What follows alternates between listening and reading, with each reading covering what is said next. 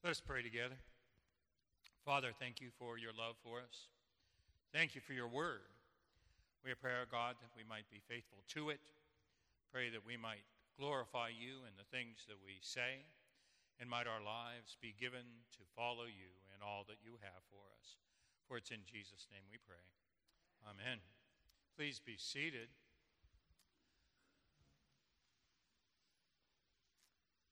I'll tell you what, I never thought that I'd have to do so much. If my priest got his elbow broken, man. God had other plans for that, and that's fine. We're just thankful that he was able to have that taken care of. It's good to be with you this morning, and it's always good to open God's Word. The preacher in the first service just went and went and went. And so I hope he doesn't do that in the second service. We'll see what happens, though, okay? So this morning I'm going to tread where many people fear to tread. I'm going to go to the book of Revelation. I taught New Testament introduction over at the CFCC for 2 or 3 years, and it was a real privilege to be able to do that. Of course, because of the position of the book of Revelation, it's at the end. And so you know that all of the students there want to know what's happening in the book of Revelation. I'd promised them that I would tell them everything that they needed to know about the book of Revelation when we got there. Well, I did. It was about 30 minutes left in the last class when I got to the book of Revelation, and I told them everything that they needed to know. What you need to know about the book of Revelation is that Jesus wins. Jesus wins. You know, it's interesting that we have this particular book in Easter season. But the interesting thing is that actually there are 6 Sundays that have readings from the book of Revelation. 6 Sundays. So if we would look at them now until right before Pentecost, we would be talking about what takes place in the book of Revelation. Okay? So one of the things that you may be disappointed in today is that I'm not here to give you a view of the book from the perspective of what the coming of Christ looks like. So my rector is now saying, thank God, coming from a school that is dispensational in its theology, looks like, or for that matter, when the coming of Christ is going to take place. But unfortunately, the Church of Jesus Christ gets wrapped up in the when and the what of the coming of Christ instead of the who of the coming of Christ. And so when we look at the book, we want to look and see. We want to see what it has to say to us today about that. I was reading in one commentary, or I was reading one place, and the question was, is the book of Revelation a letter, or is it an apocalyptic book? And their answer was a resounding yes. Yes, it is. It is actually both. You know what a letter is. It's simply something that somebody writes to other to give them information. When we start to talk about apocalypsis, however, and by the way, the word is the apocalypsis of Jesus Christ, the revelation of Jesus Christ. You and I today use the word apocalyptic as though it's all we had to look for was a cataclysmic end to things, a nuclear war that's going to end everything that there is to end. But the word apocalypsis actually has a different meaning than that. We get those things because people have read the book of Revelation and they're looking at the what instead of the who. You see? But when we look at an apocalypsis, we're looking at a disclosure of truth or instruction concerning things unknown, used of events by which things or state of person hereto withdrawn from view are made visible. In other words, things that we didn't know are now made available to us. That's all that it means. It means that God made available to us truth upon which you and I can live. The book of Revelation is to open up the truth of God to people. And that's what we need to be doing. Knowing those are the important things, I have to tell you that I cannot give you everything that you probably want to know about this book. So today I'd like you to see what the truth is concerning the one who gives us the letter or the apocalypsis and how that can impact everyday life.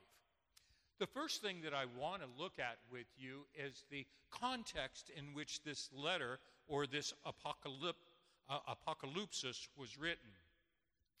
We do a little bit of background. Oftentimes when we do the readings, we will often say, the letter of St. Paul to the Romans. In my Bible, it has the revelation to John, and I actually appreciate that, to be real truthful with you.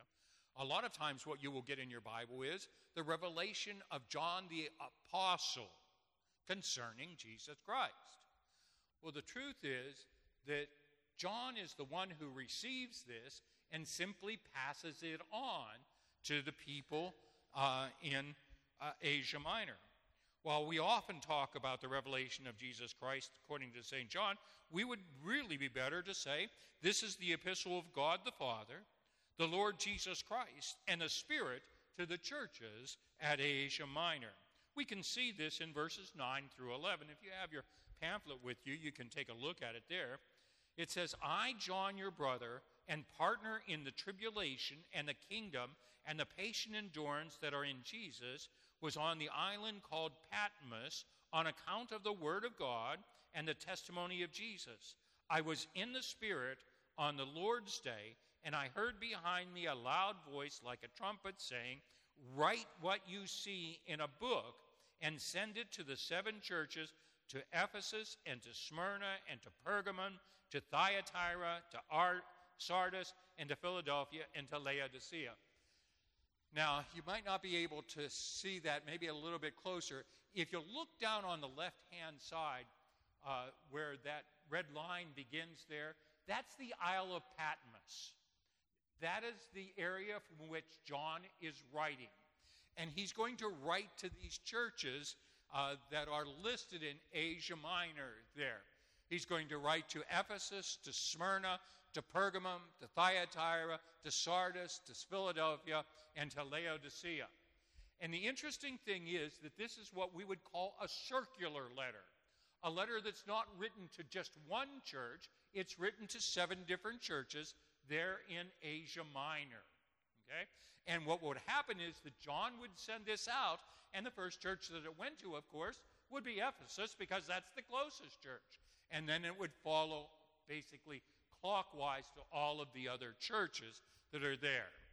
So that's what we have happening in this particular letter that's here. The question that we might want to ask ourselves is, why in the world is John in Patmos? Well, he tells us, doesn't he? He tells us in that passage that I just read for you. He says that I was on the island called Patmos on account of the word of God and the testimony of Jesus. I was on the island because of the word of God and the testimony of Jesus. What is he saying to us? I was on this island because I taught what the scriptures had to say. And what scriptures did he have? What scriptures did he have? The Old Testament.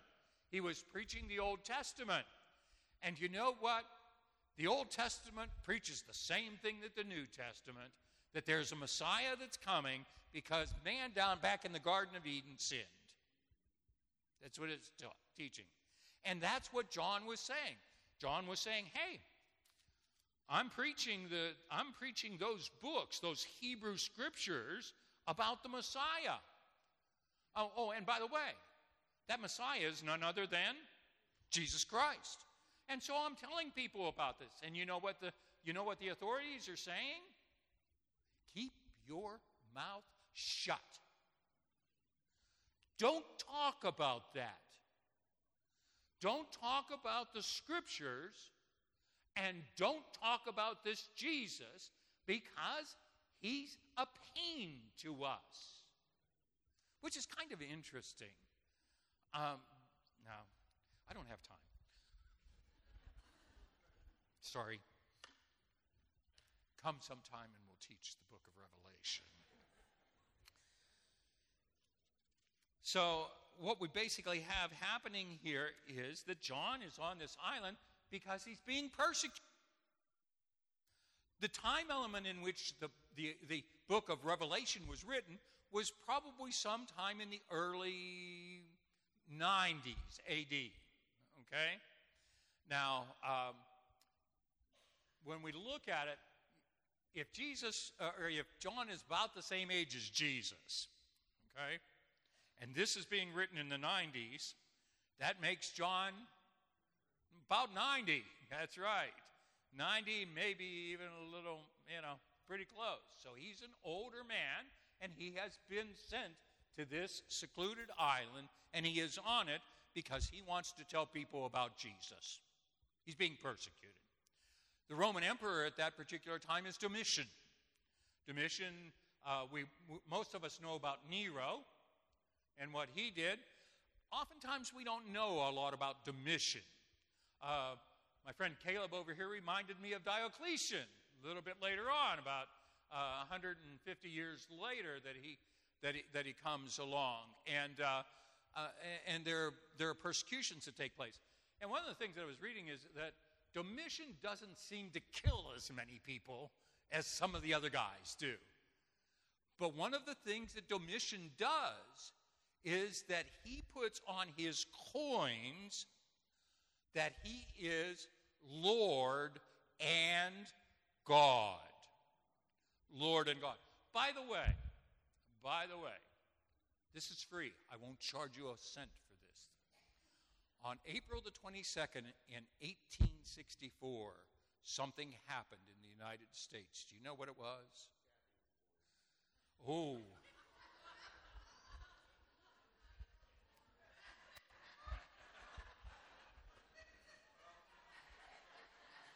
I'm getting as far away from that one as I possibly can. You're supposed to say, Pam, Donald.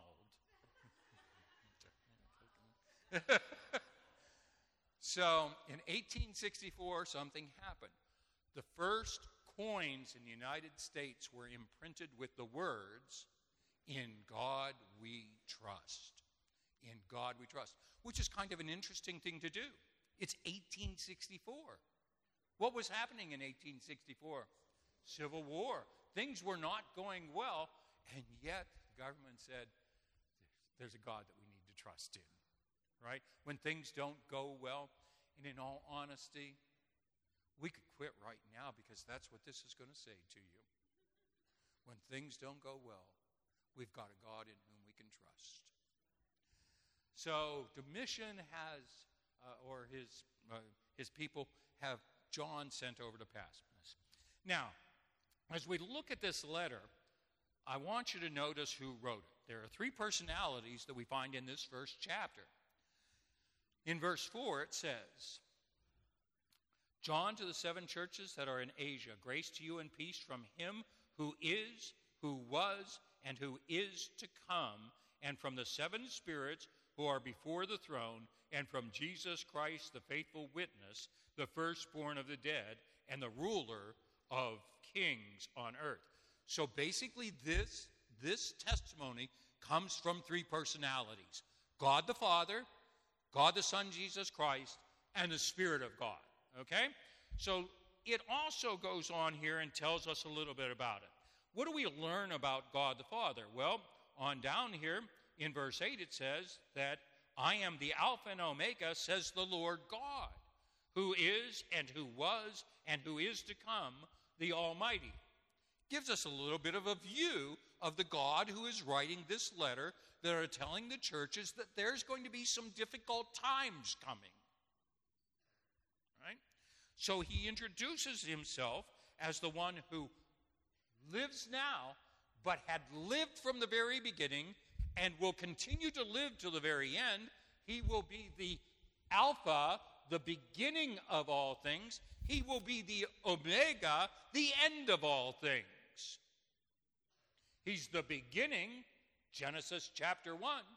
He's the end, Revelation chapter 22. And he is the one to whom we can look. And then he uses the word Almighty. Almighty. He is not only present in the beginning, in the present time, and the end. He is the God who has the power to do anything he wants to do. He is the Almighty. When we look in the Old Testament, we often read about Yahweh, El Shaddai, the one who is almighty, the God who is capable of delivering people in times of difficulty. And this is who we have introduced in Revelation. There are things that are going to happen in these chapters. The church is going to say, how can I stand this? And the answer is, you have God Almighty, who was, who is, and who will ever be, has written you this letter. The second thing that we see is that we have Jesus Christ as writing this. Jesus, the faithful witness in verse 5, the firstborn of the dead and the ruler of the kings of the earth. You see verse 5? Easter Sunday, my friends, the firstborn of the dead, the first one to come out, the first one to have life, the one who gives life. That's what we're talking about. That's who is giving this to us. In verse 5, it says that he freed us from sin with his blood. We are no longer slaves to do things that would move us away from God. We are no longer held in captivity by our sinful nature to only do those things that please us. We now, by the shed blood of Jesus Christ, have been given freedom, no longer slaves, but sons of God, the family of God. Free to be his. He's made us a kingdom. After all, didn't Jesus say, the kingdom's here? The kingdom's here. You know, oftentimes we think that this kingdom is going to come sometime in the sweet by and by. What we learn is that when we come to know Jesus Christ as our personal Savior, we are part of his kingdom. We are his, and we are to live. So when we say the prayer, thy kingdom come, let it come right now in me, because I'm part of that kingdom. I'm under your command, under your control, to be what you want me to be. And then he says that we are a priest. You know, before Jesus Christ came, we had to have priests, the high priest. We would have to have the priest who would bring in incense to throw on the altar, or to slay an animal and put it on the altar. We would have the high priest who would have to go into the Holy of Holy place. But as we were reminded on Good Friday, God split that veil in the Holy of Holies right down the middle. He opened it wide so that no longer did we have to be afraid of going into the Holy of Holies, but through Jesus Christ, we could be in the very presence of God. We could serve him. We could pray directly to him. He is ours. We can let him know what our needs are.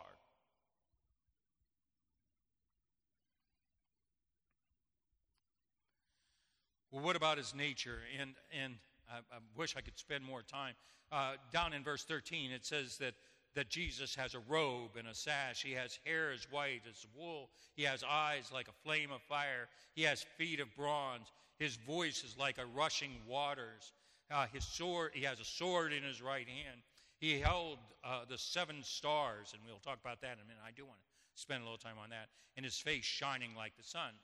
We have all of these things, and basically what it tells us about Jesus is nothing other than this: that he has authority over all things. Not only does he have authority over all things, he has the stability and the security to do whatever needs to be done for his people. He has a sword in his right hand with the ability to judge nations. His eyes go out and they are able to see into the very hearts of every human being. That's that fire that comes.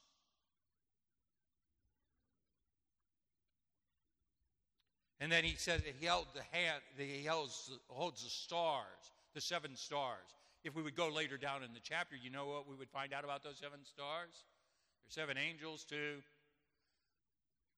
the churches. The churches, the spirits, and the churches. And in essence, he's saying, I hold the very church of Ephesus and Thyatira and Laodicea and Philadelphia and Sardis in my hands. And you know what he would say to us today? I hold the very church of Jesus Christ at Christ the King Anglican Church in Ocala, Florida, in my hands. You know, it's the same promise that was given to the churches in Asia Minor. He holds us in his hand. And he has the authority as our king to tell us what we ought and ought not do. He's the one who can give stability. He's the one who can watch over us when times become difficult. And my friends, what he charges and what he says is that times are going to become difficult.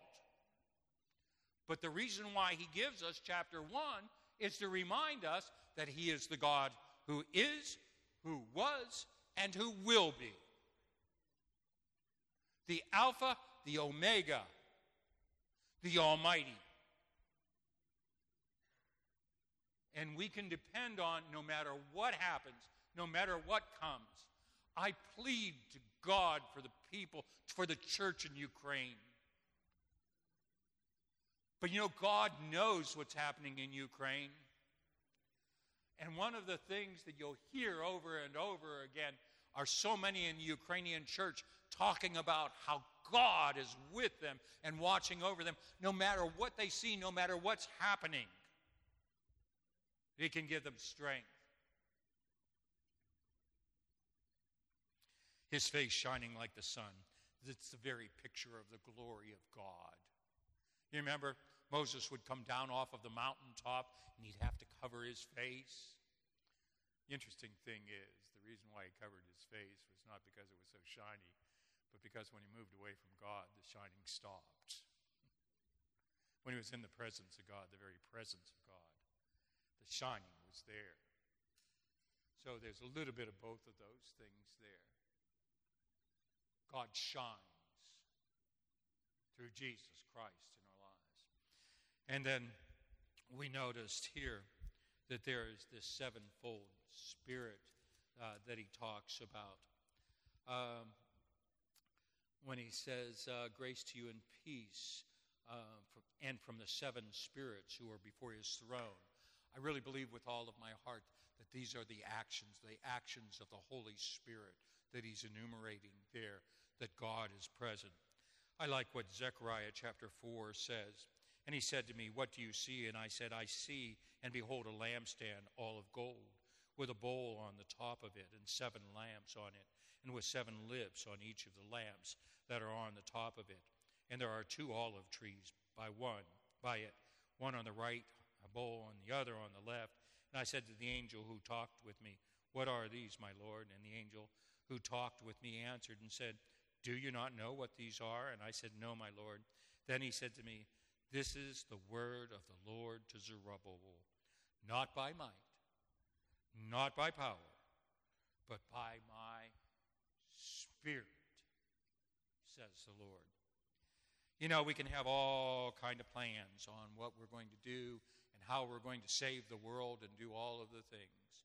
But the thing that we need to understand is in times of difficulties, in times of trouble, in times of tribulation, the sevenfold Spirit says, not by power, not by might, but by my Spirit, says the Lord. that these things are going to happen. So then, my question is, then what should my response be? If I know that I have a God who was now, before, coming, Alpha, Omega, gave me new life through his blood, I'm a kingdom, I'm priest, I have all of these things, I've got a Christ who has authority to do all of these things. The Spirit of God says, you can't do it on your own, but I've got you. I'm with you. Then what is my reply? Well, I love verse 17.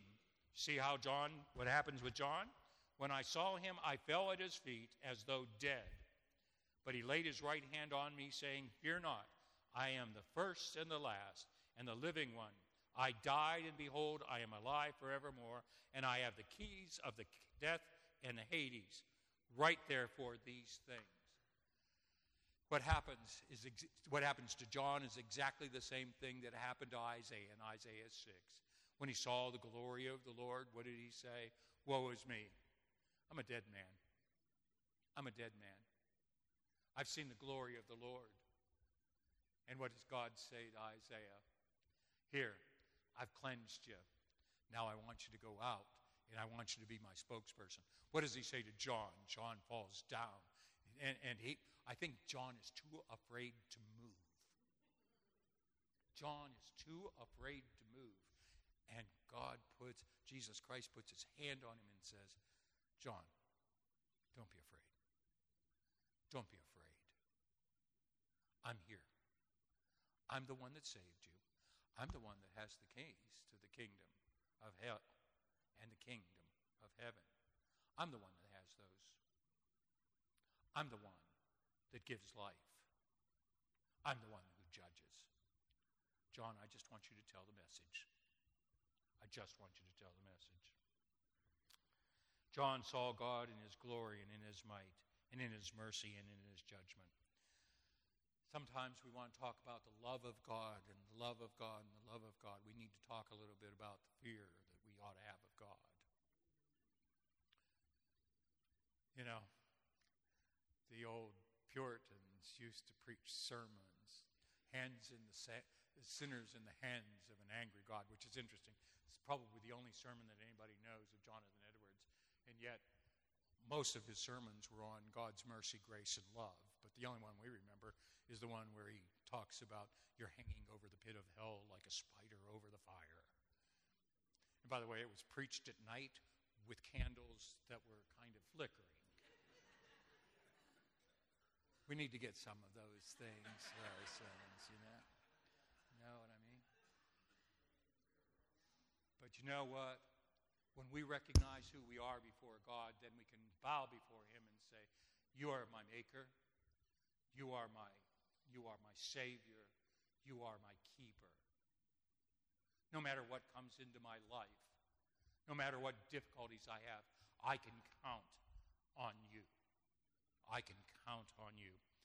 I love the Olive Tree Bible says this.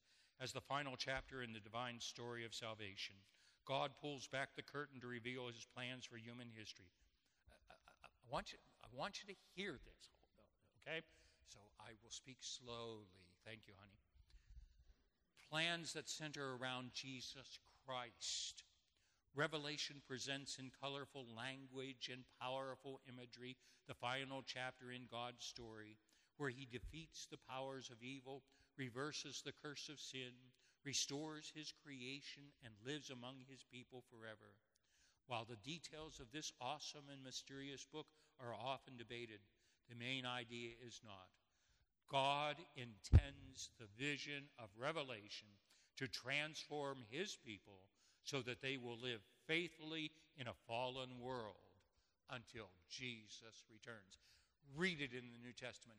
Every time it talks about the coming of Jesus Christ, and I don't care where it is, the idea is live like Jesus Christ is coming today.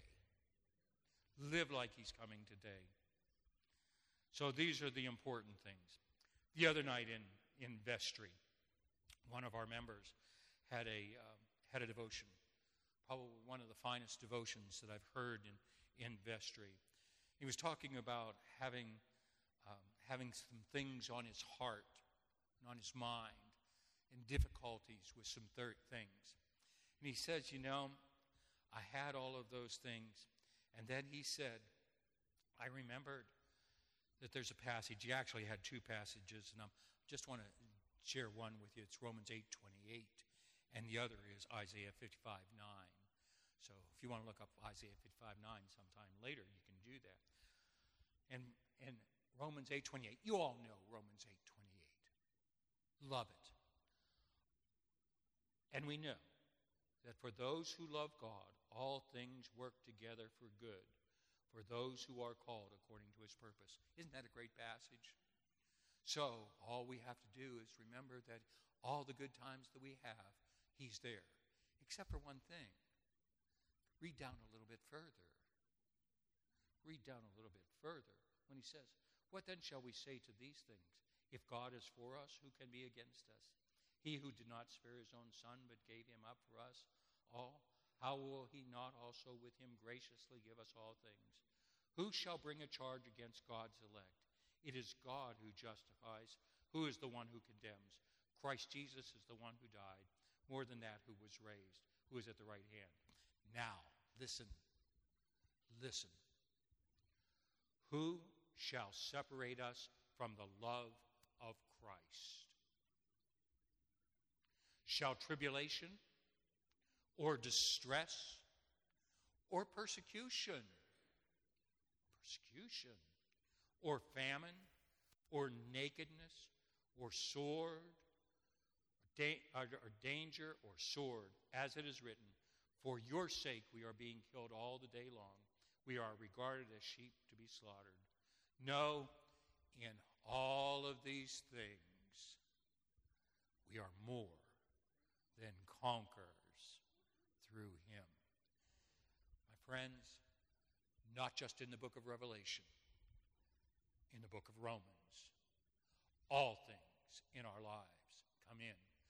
We always have a God who is always there.